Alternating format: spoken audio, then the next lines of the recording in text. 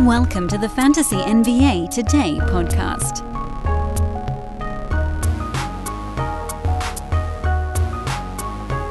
I hope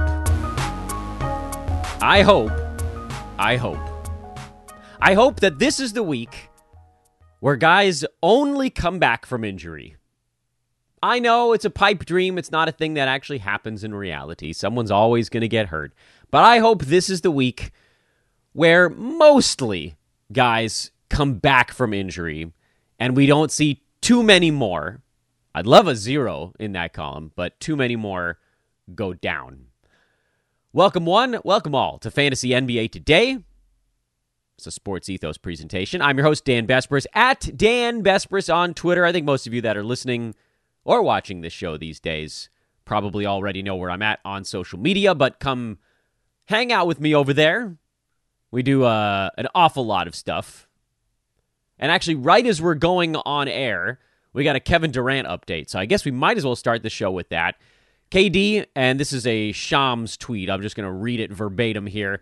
Kevin Durant is making progress in his recovery from MCL sprain as planned and will be reevaluated again in 2 weeks.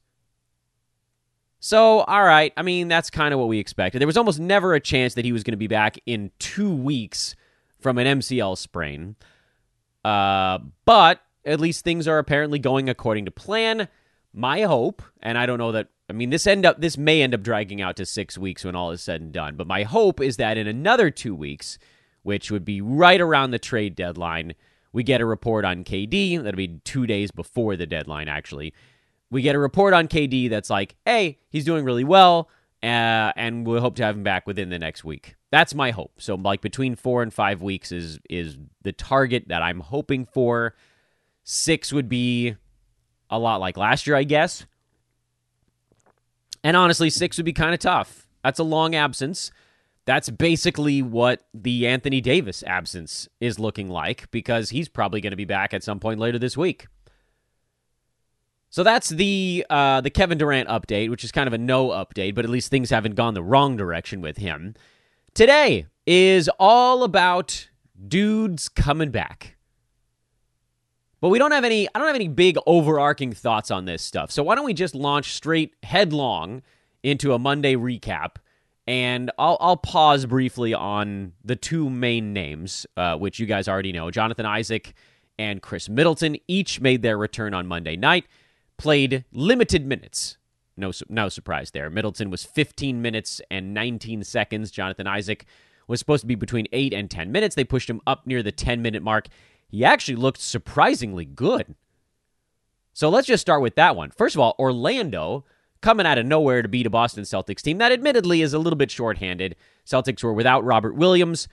They actually listed Williams out as injury management for this game, which honestly, that's a really big relief because that means he might play in their next ball game, which is tonight. So we might get Robert Williams back with only 1 game off for his, I guess what we're going to refer to as a very, very mild hyperextension of his knee.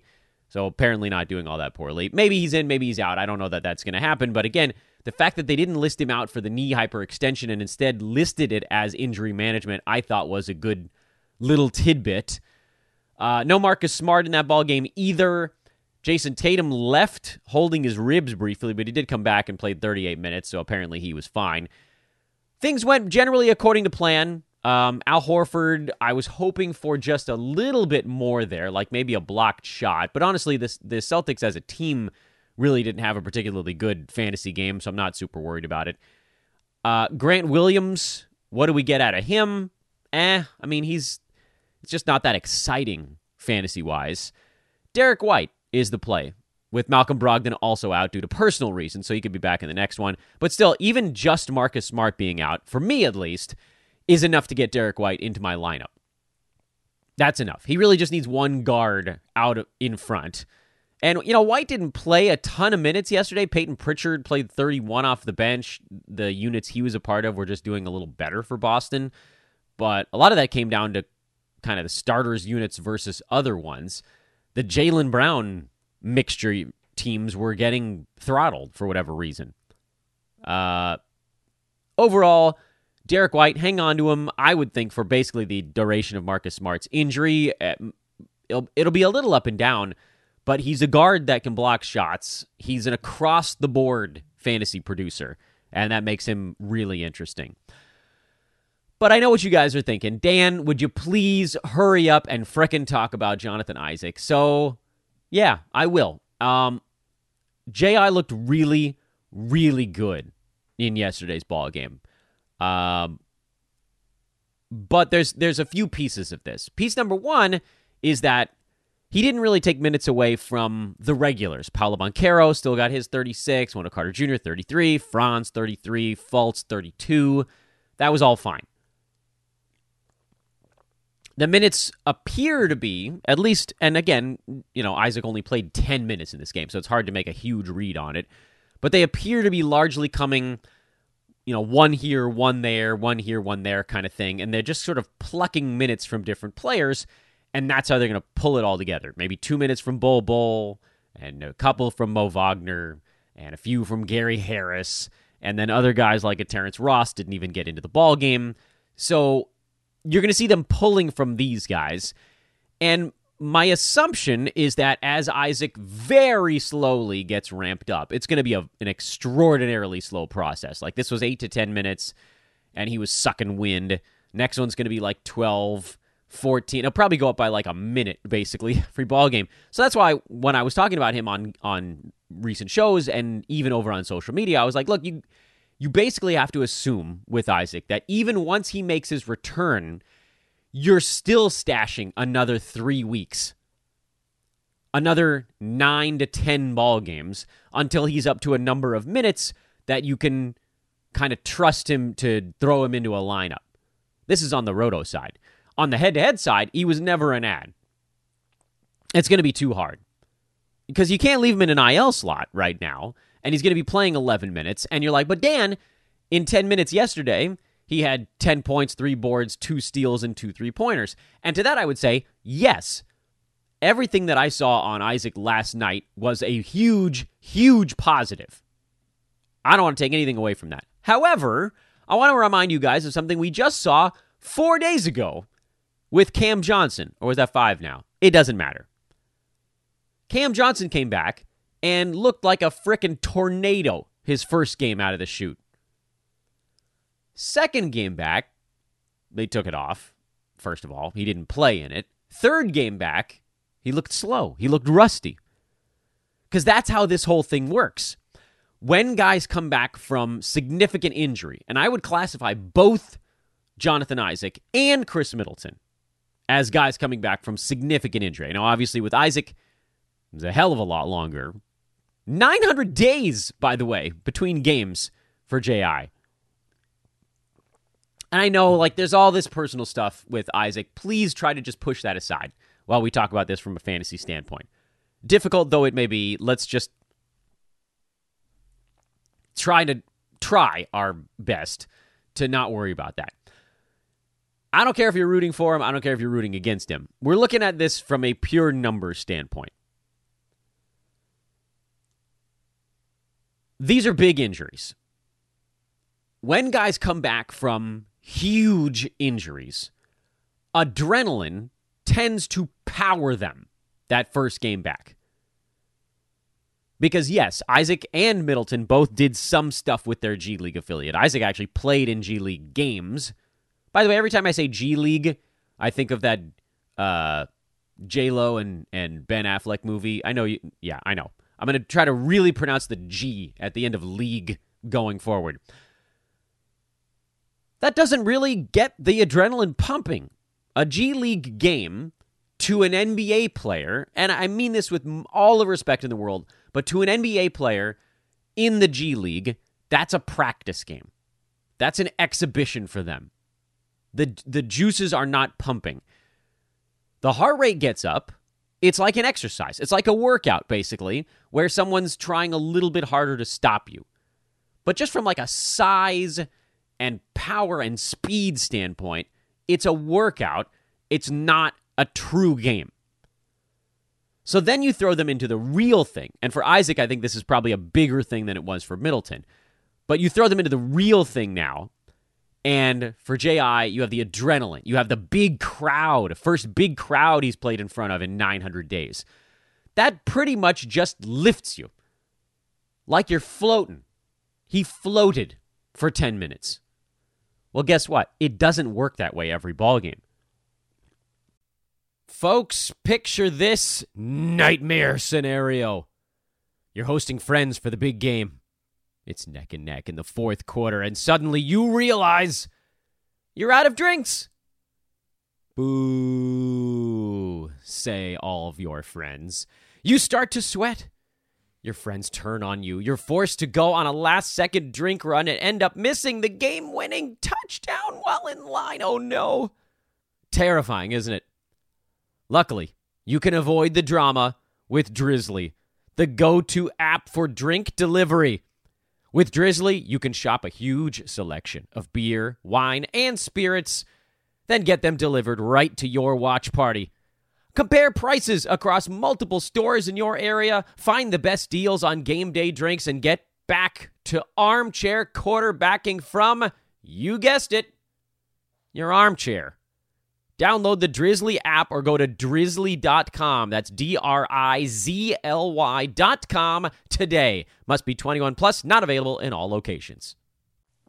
By the second, third game back, typically you start to see these types of the recoveries.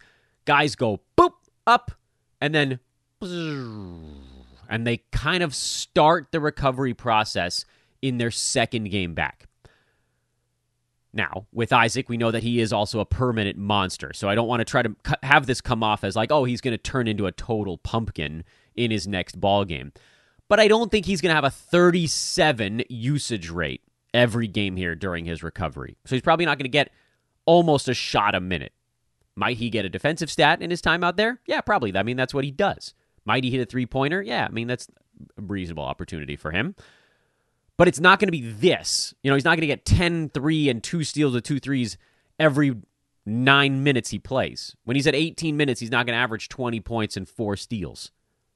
So just understand that this was the peak, and then you're going to come down, and it's going to be that slow, more linear incline for both of these guys. So let's talk actually a little bit about Khris Middleton while we're kind of in this mode. Last thing on Jonathan Isaac. I stand by everything that I've said about him in the past. Roto Games Cap leagues, he makes a ton of sense as a stash. Keeper leagues, makes a ton of sense as a stash. Head-to-head leagues, I don't think you can do it. Middleton is a little bit of a different beast because, for one, he was only out for whatever it was, about a month, a little over a month. I think with this last one, it's been a fits and starts kind of season for Middleton because he came in with an injury that the Bucks, they didn't necessarily lie to us about it per se, but they were a bit disingenuous. This is probably the best way I could put it in his recovery coming into the season, because they kind of said nothing about him until about 3 days before the year started. And then they said, oh, by the way, Middleton's not going to be ready to start the year. I'm like, oh, okay, fine. You know, we'll see him in a week, whatever it is. 6 weeks later, tries to play, doesn't work. He basically hasn't played at all this year, but he's been kind of rubbing up against being ready to play a few times this season. So they'll bring him along a little bit faster than Isaac. And the other thing you saw with Middleton is that he didn't have the adrenaline bump game back because he wasn't out long enough and because playing in front of a crowd wasn't that unique to him. It wasn't like a full year recovery. He played in front of a crowd in December, I think. Didn't he play a game in December? Pretty sure he played 2 games in December. Doesn't matter. Either way, it wasn't that long ago. So you got the rusty game from Middleton right out of the chute here. 8 points, 4 assists. That's not bad. 6 turnovers in 15 minutes. Luckily, this was a perfect game to get him back in there because it was a cakewalk against a tanking Pistons team. He'll move himself up, probably where with Isaac, you might literally see Isaac increase his playing time by roughly 1 to 2 minutes per ball game, starting at 9. So it could be a little while. With Middleton, even if you went 2 minutes per ball game, he gets into the low 20s by next week. I think he gets into the low 20s by later this week, frankly. And I think he's in the mid-20s by next week, which is more than enough to start him. Because with Middleton, historically, he's a top 40 range fantasy play in his normal allotment of minutes. He was number 41 last year in 32 minutes per ball game. The beauty of a guy like Middleton, for one, he only shot 44% last year. That's a number we've actually seen get higher for him. I don't want to expect it coming off of all of this injury, but it's a possibility. The real key is, even if you adjusted his minutes down and say, look, by next week, maybe he's playing by the end of this week, let's say he's playing 24 minutes a ball game. 24 minutes is 75% of 32. But I don't think all of his stats would drop off by a full 25%, because for a lot of NBA players, the difference between a 6-minute stint per quarter and an 8-minute stint per quarter is, if I'm only in for 6 minutes, I can actually do a little bit more. I can go higher usage in my 6 minutes than I did in my 8, because I got to save myself a little bit more.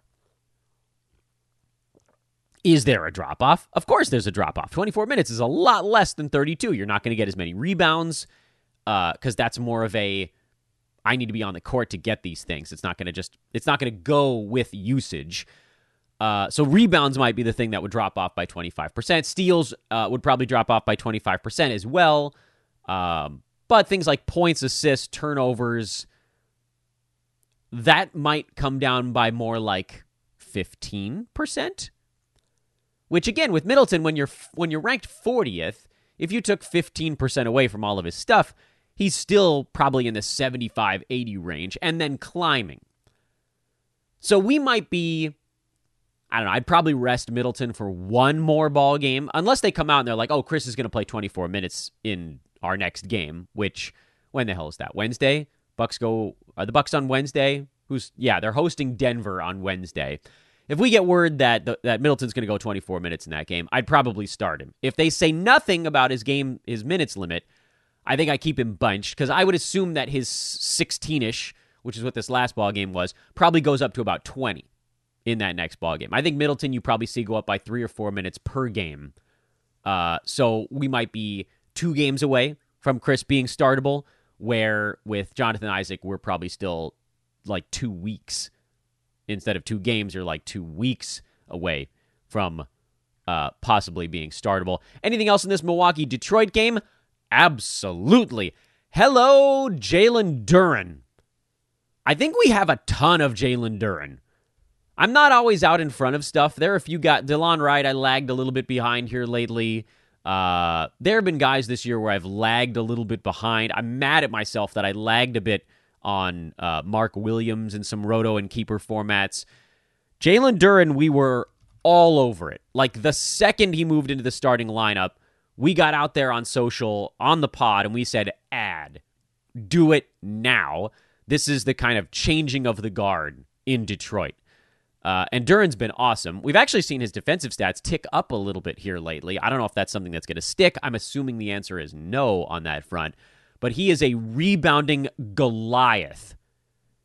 A rebounding Goliath. You can see very quickly what guys are able to excel at. He's going to be a field goal percent guy. He's a rebounding monster. You've seen his free throw percent actually come back towards the, closer to 70 that it was in college, as opposed to, what was he? It was winning around, 50 earlier this year. So he's not a true punt free throw guy. He's probably going to be high 60s, which will hurt you, but it won't break you. I know what you're thinking. What about a Rudy Gobert, who's in that high 60s range? Well, Gobert tends to take 5 to 7 free throws a game. I don't think Duren's going to be getting the line nearly that often. Because his stuff is all going to be uncontested dunks. It won't be people around. I'd love to see more steals and blocks out of Duren. And maybe things do continue to trend that way. But honestly, at this point, I sort of don't care. He got dropped in a lot of spots because they had a 1-game week and because he was dealing with the ankle stuff. So he's actually out there in some fantasy leagues, which boggles the mind, but is true. No Killian Hayes for Detroit. I wouldn't read too much into what went on in the backcourt of yesterday's ball game.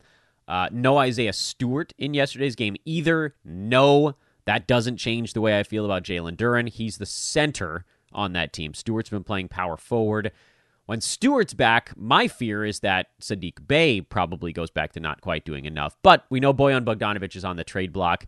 If he gets moved out, then Bey probably locks in at least like points league value and, maybe head-to-head leagues where you need scoring and a little bit of rebounding and threes and stuff like that. I don't know that Bey ever holds full roto-level value the rest of the way. Bobby Portis left with knee soreness from Milwaukee. I wouldn't read too much into it. This game was a blowout early. He's already, I think, listed as questionable. If he does miss any time, it'll be relatively little. This is a blowout again early, so don't read too much into the minutes for the Milwaukee Regulars. Now, before I get to the next ball game on the board, we did just get another tweet from Shams about KD stating that there's optimism that he'll be back before the All-Star break and that he can then play in the All-Star game. So Durant, look, say what you want about KD.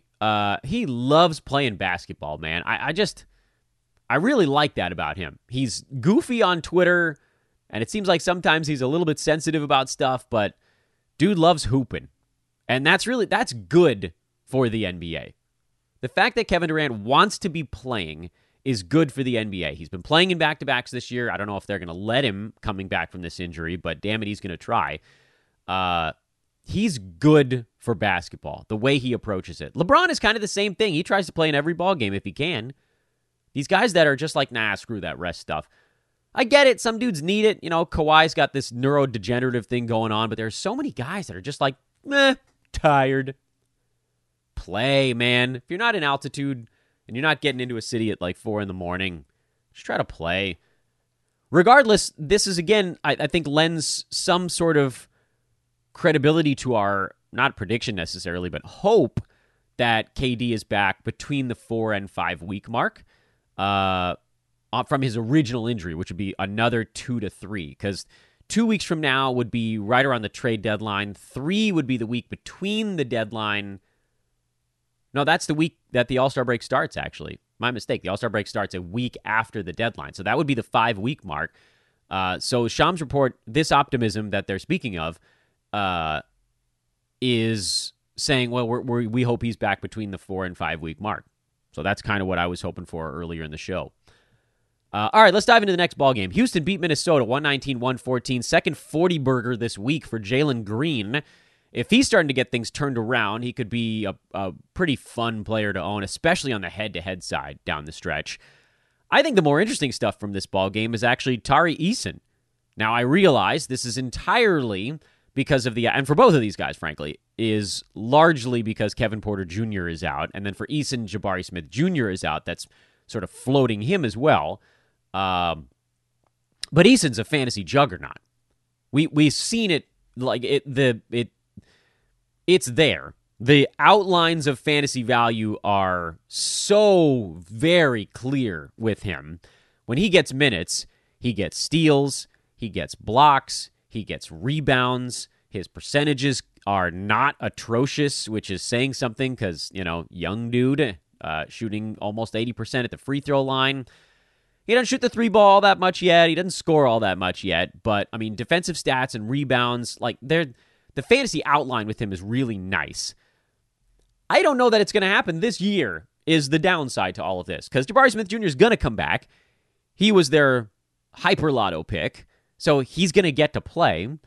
If Eric Gordon gets traded, it feels like KJ Martin's the first guy to step up. Now, could he also get moved? Yeah, there's a possibility of that. I just don't know. Because right now you've taken basically 60-plus minutes out of the equation. And I don't know that there's a path to that based on the regulars. Eric Gordon is the starter that could get moved at the All-Star break. Jabari Smith Jr. is not getting moved at the break, and neither is Kevin Porter Jr. If KJ Martin gets moved, he was a guy that was coming off the bench for whatever it was, 18 to 23 minutes a ball game anyway. Maybe some of those go to Eason. Is it enough to get him up into the mid-20s after the break? Maybe. He's a maybe stash for post-break. He's very much we want to be ahead of it when the opportunity's there kind of guy. But it's not that clear how soon that'll be. And that's the unfortunate reality there with Eason. For Minnesota, Rudy Gobert came back. And, I mean, Minnesota is such a Jekyll and Hyde team, man. We've seen them. They went through a stretch where they played a little bit better. Schedule was a tiny bit easier for them during that stretch, but they actually played well against some slightly better teams also. Now, they're all, like most teams in the NBA, they're not very good on the road, and maybe you could pin some of that on this, but this is only the Rockets' 11th win of the year. My God. So Naz Reid can be dropped. That's an easy one. Slow-mo played 12 minutes. If you're wondering why, it's because he had 5 fouls in 12 minutes. Just could never get it going. And frankly, that's probably why they lost this game.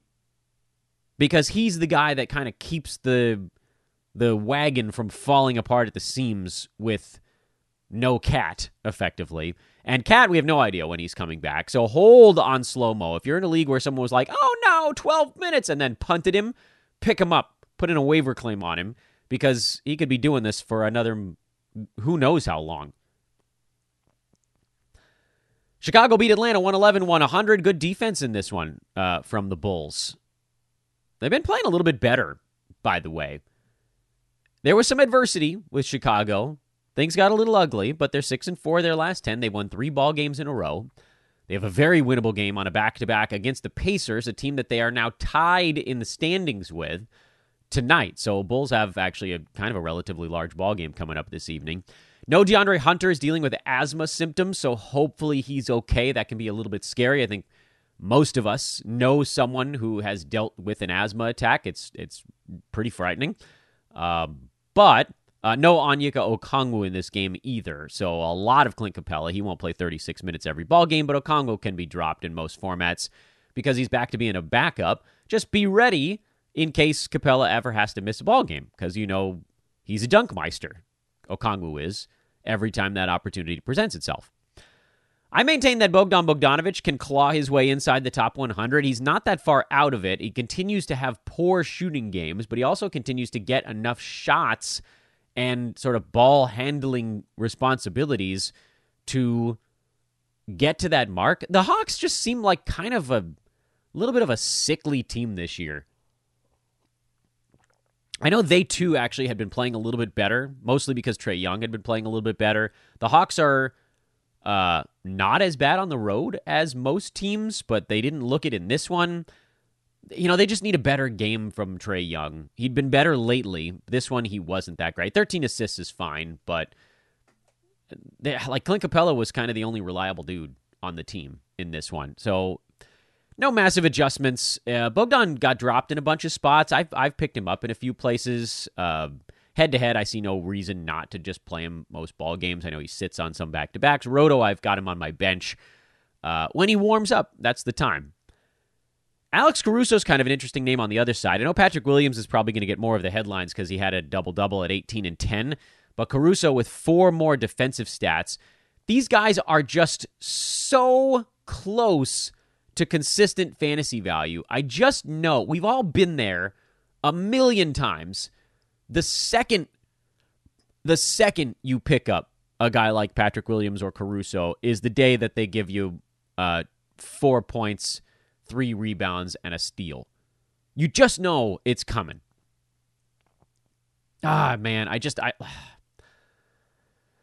Caruso was a monster when DeRozan was out. I don't think the Bulls are blowing this thing up at the trade deadline. They are in the 10 seed right now, and again, they've been playing better than probably 2 of the teams in front of them, so maybe they could even get like a home court on the play-in tournament or something like that. There isn't a long way for them to go beyond that spot, but to me, it still would take DeRozan or LaVine kind of getting out of the way for Caruso or Patrick Williams to have consistent fantasy value. You're going to get these games every once in a while where they look good, and then you're going to get the opposite side of it where it's like untenably low and uncomfortable. But it's so close. And when guys are so close like that, I guess the term we typically use is schedule streamer. Play them when the schedule is good.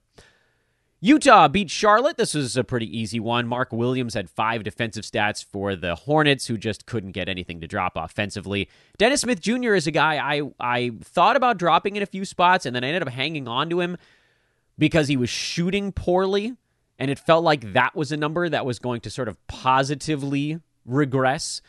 And that's kind of what happened here. He still got 29 minutes. He shot the ball better. So 15 points, 9 assists. The only thing he didn't do was get the defensive stats, which is usually the thing for DSJ that's locked in. So I'm holding on to him. I still think Gordon Hayward might just be at the end of his NBA career. I don't know what happened, but he's been so bad this season, and it's just continued. And I know that there's still analysts that are saying he needs to be held on to, and that's fine. I strongly disagree. He's been terrible. He's been terrible. So I think you can move on the Hayward front. But it is nice to see that Dennis Smith Jr. still got enough playing time in this one. And I'm holding on to him in a few spots where, again, I need assists, defensive stats. That's going to be the sort of tip of the spear with him, and then you hope that he can get you like a dozen points or something, because the opportunity's there as long as LaMelo's out. Utah, no huge surprises there. Walker Kessler's minutes down a bit. He had 5 fouls in 22 minutes. You can pin a little bit at least on that. Markkanen, Conley looked good again. Lower assists, but I like that he's taking more shots. That's been a big thing for me. And then basically everybody else is in schedule stream zone. Vanderbilt, Beasley, Sexton. These guys are all schedule plays. I am curious what happens when Kelly Olynyk comes back. I think you probably see Beasley go back to the bench and Olynyk play now power forward instead of center, where he and kind of Vanderbilt were interchangeable in that starting five. Now it'll probably be Olynyk and Kessler. Portland beat San Antonio 147-127. This was the cakewalk game. I thought maybe the Blazers would make an adjustment to their starting five since you knew a win was coming. They didn't, and a win came anyway. And Nurkic bounced back after that terrible game against the Lakers. Spurs is the side you're kind of paying more attention to here. They've started to bubble wrap Jakob Poeltl. Yes, he had 5 fouls in 16 minutes, but he's not going to play over about 24 minutes right now. The interesting note in this one is that Zach Collins only played 22 of the remaining, what it would have been, 32-ish center minutes. Gorgie Dieng played 6. Isaiah Roby played a handful of what I think ended up kind of being center minutes in the game as well. Some of it was blowout stuff. Here's the thing. Zach Collins has become a little bit of a polarizing trade deadline stash. Largely because, and accurately, mind you, his upside as a full-time starter caps out at probably about the 80 range. He doesn't have the fantasy game to be like a top 50 guy the way that Jakob Poeltl does, because Poeltl, big-time field goal percent, rebounds, steals, blocks, all that good stuff. Collins probably gets you field goal percent. He's a better shooter than Poeltl, but the rebounds will be lower, the blocks will be lower. Free throw shooting will be better, obviously. The turnovers will be a little bit higher. He just doesn't have as fantasy-friendly a game. I still think that Jakob Poeltl is maybe the most likely big man to get moved at the trade deadline because of how clear it is that his team is tanking, his contract situation, and that the Spurs are kind of at the front end of a rebuild here. As opposed to, and this is sort of a weird thing to say, but like Mason Plumlee, who's also at the end of his contract, but on a Hornets team that was in the play-in last year. And we know when that Hornets team is healthy, they're basically around play-in level because LaMelo's good and Rozier's been pretty good. Hayward's been awful, but they'll bring in some young guys that can kind of fill those spots. They might want to retain Plumlee, and the best way to do that is to have him finish out the season there. So I don't know that he's a lock to get moved necessarily in the way that it does kind of feel like Poeltl. Like, there's no point at all in San Antonio hanging on to him. With Poeltl, you just take what you get because they're very much at the front end of this rebuild. Where with the Hornets, this might be kind of a one-off. Rockets are still in tank mode. Pistons are still in tank mode. So, those are the teams where you look at the veterans a little bit more, Spurs, etc. Is there anything else to do with this Spurs team? Jeremy Sohan had a better ball game here, but I still don't like his fantasy game, so I'm pretty much leaving the rest of it alone. And then Sacramento blew out the Zombie Grizzlies. They were resting Ja and Steven Adams for this one. Dylan Brooks left a little bit early. He played most of the ball game before taking off, so that one really didn't have an impact. Xavier Tillman got the start, I think mostly because starting Brandon Clark against Domantas Sabonis, he would have just gotten swallowed in that ball game. And Tillman had a decent fantasy line. I don't expect this to continue. Steven Adams almost never misses more than one game in a row. And then on the Ja side, it's very much a one-to-one thing with Tyus Jones. For Sacramento, Trey Lyles had one of his big bench explosion games. Came at the expense of Kevin Huerter in this one, but that stuff kind of comes and goes a little bit. You're not adding Trey Lyles. He's not nearly consistent enough. If you wanted to play him in like a 16-teamer when the Kings have a back-to-back, that's totally fine with me. But 12-teamers, And, hey, look who got good. What are we now? November, December, January, 3 months into the season. Keegan Murray, excuse me. Rebounds continue to trend up for Murray. The efficiency continues to trend up for Murray. He's still not doing much besides just shoot the three ball, but he had 20 points and 5 threes, so it's kind of hard to argue with that. And that's why, remember, in November and early December, I said this is the time if you want to buy low on him, because it's the same thing. Our medium-term memory as a society is such dog do. Rookies suck at the beginning. Paolo Banchero got off to kind of a quick start this year, so he wasn't in full suck mode to start the year, but a lot of the other ones were, and then they slowly figure it out. And now with Murray, he's in the enviable spot of being on a team that's built offensively very nicely, so his looks are going to be better. It's going to be easier for him to settle into that better efficiency that we kind of knew was going to be coming. I'd love to see him get a couple buckets closer to the hoop. Relying on three-pointers this heavily does create a big gap in how your shooting numbers can look on any given night. But you can see it. Every 2 weeks he's gotten better, and this is why you buy low on rookies 6 weeks into the season. Let some jag do the drafting and become disappointed over the first month and a half to 2 months, and then you get to pick up the pieces at a bargain rate. Every damn year. Same thing. Every damn year.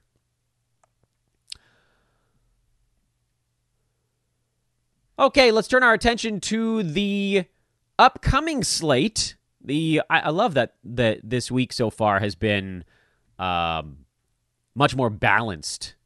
That's so much better. This is actually the Wednesday card. Whoopsies. Got to go through and switch my browser window. There's the Tuesday card. Here's what we're looking at tonight, what we're watching for. Chicago at Indiana, the Bulls on the back-to-back here. This is a ballgame that's actually relatively important for Chicago, and Indy's been slumping. I'm totally fine with moving on from Andrew Nembhard. I think if there isn't another juicy streamer out there, you can hang on to him, but TJ McConnell has ended up really pushing out in front in that battle. Nembhard more like a schedule stream level numbers as a fill-in here. Boston at Miami, curious who plays for the Celtics in that one. Al Horford's resting. Marcus Smart is out. Jaylen Brown just got ruled out. Malcolm Brogdon still out for personal reasons. So the Celtics really are cut down to their prime. We don't know about Robert Williams yet. That's the big question mark right now. He's still the one that's kind of hanging in the balance. If he plays, obviously you play him. If he doesn't, Grant Williams almost becomes a must-play guy in that scenario, because that would mean both Horford and Robert Williams and Jaylen Brown out. I don't know who's going to score. I mean, Jason Tatum's going to have to put up 60 by himself if he's playing in this game, or maybe Boston just sits this whole thing out. They might just rest everybody, at which point, yeah, then you're going Derek White, you're going Grant Williams, you probably go Peyton Pritchard in a game like that. This becomes a real interesting streamer zone for Boston. Miami, there was a report that came out that the Heat want Kyle Lowry to shoot more. So, cool. That would be great if that actually happens. I'm good with holding Lowry and Victor Oladipo. Cleveland, nothing. They're nothing, because Donovan Mitchell's supposed to make his return here, so nothing. Knicks, Emmanuel Quickley to me is the only question mark with New York. If Quickley plays, then you don't play Jericho Sims. If Quickley sits, you can, I think, play Sims. Denver is all about whether or not Nikola Jokic plays. Michael Porter Jr. has already been ruled out, so Bruce Brown is startable. If Jokic sits as well, you could stream Zeke Naji. Pelicans. Brandon Ingram got upgraded to doubtful. Sometimes you see guys get upgraded to doubtful and then play. So there is, I'd give it like a 20% chance we see Ingram tonight. He hasn't been ruled out yet as of now, but that still means it's an 80% chance he's not playing and then comes back for the next one probably.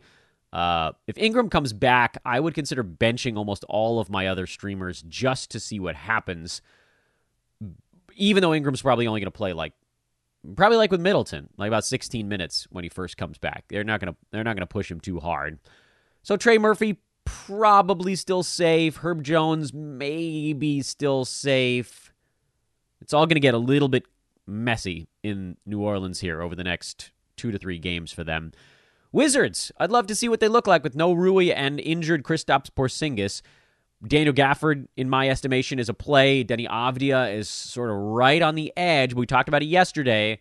Without ball handling duties, I'm much less excited about Avdia. And Monte Morris and Bradley Beal and Delon Wright, speaking of, add Delon Wright. Those guys have the ball handling responsibilities for this team, so they don't really need Avdia to do it. For Dallas, we've seen there really isn't a good Christian Wood fill-in. It's more shots for Dinwiddie and Tim Hardaway Jr. and just even more for poor Luka to try to do. Charlotte, we just talked about them. I actually think Dennis Smith Jr. is still a pretty decent stream. He's like a one hamburger guy if you're referring to my Twitter threads. Nothing else so much with Charlotte. Phoenix, how does Cam Johnson look is really the question for me there. You saw the rusty game last time out after the adrenaline game. We talked about that earlier in the podcast. I expect Cam to look just a kind of a little bit better, like every 2 to 3 games. So hopefully a little bit better in this one. And then, Chris Paul being back changes things for that team pretty dramatically, just kind of in terms of how he makes them function. DeAndre Ayton is expected to miss this ball game. He's listed as doubtful right now with the flu. That probably just means that Dario Saric is like kind of head-to-head streamable, not good enough for Roto. Kind of the same story for me on Torrey Craig with Phoenix. I'm not going to do a lot of dumpster diving with them now that Cam Johnson's around to take a bunch of shots, and Chris Paul, and Mikal Bridges. It's about as far as I'd go on the Roto side. And then the marquee game of the night, it was supposed to be Boston-Miami, but the Celtics are sitting everybody, and then it might have been Denver-New Orleans, but they might miss everybody, is Clippers and Lakers. This one became a fun one. Both teams playing better lately. Clippers had been slumping. They've won a couple in a row. Lakers have actually been playing relatively well for a while now. Their losses have all been by the skin of their teeth.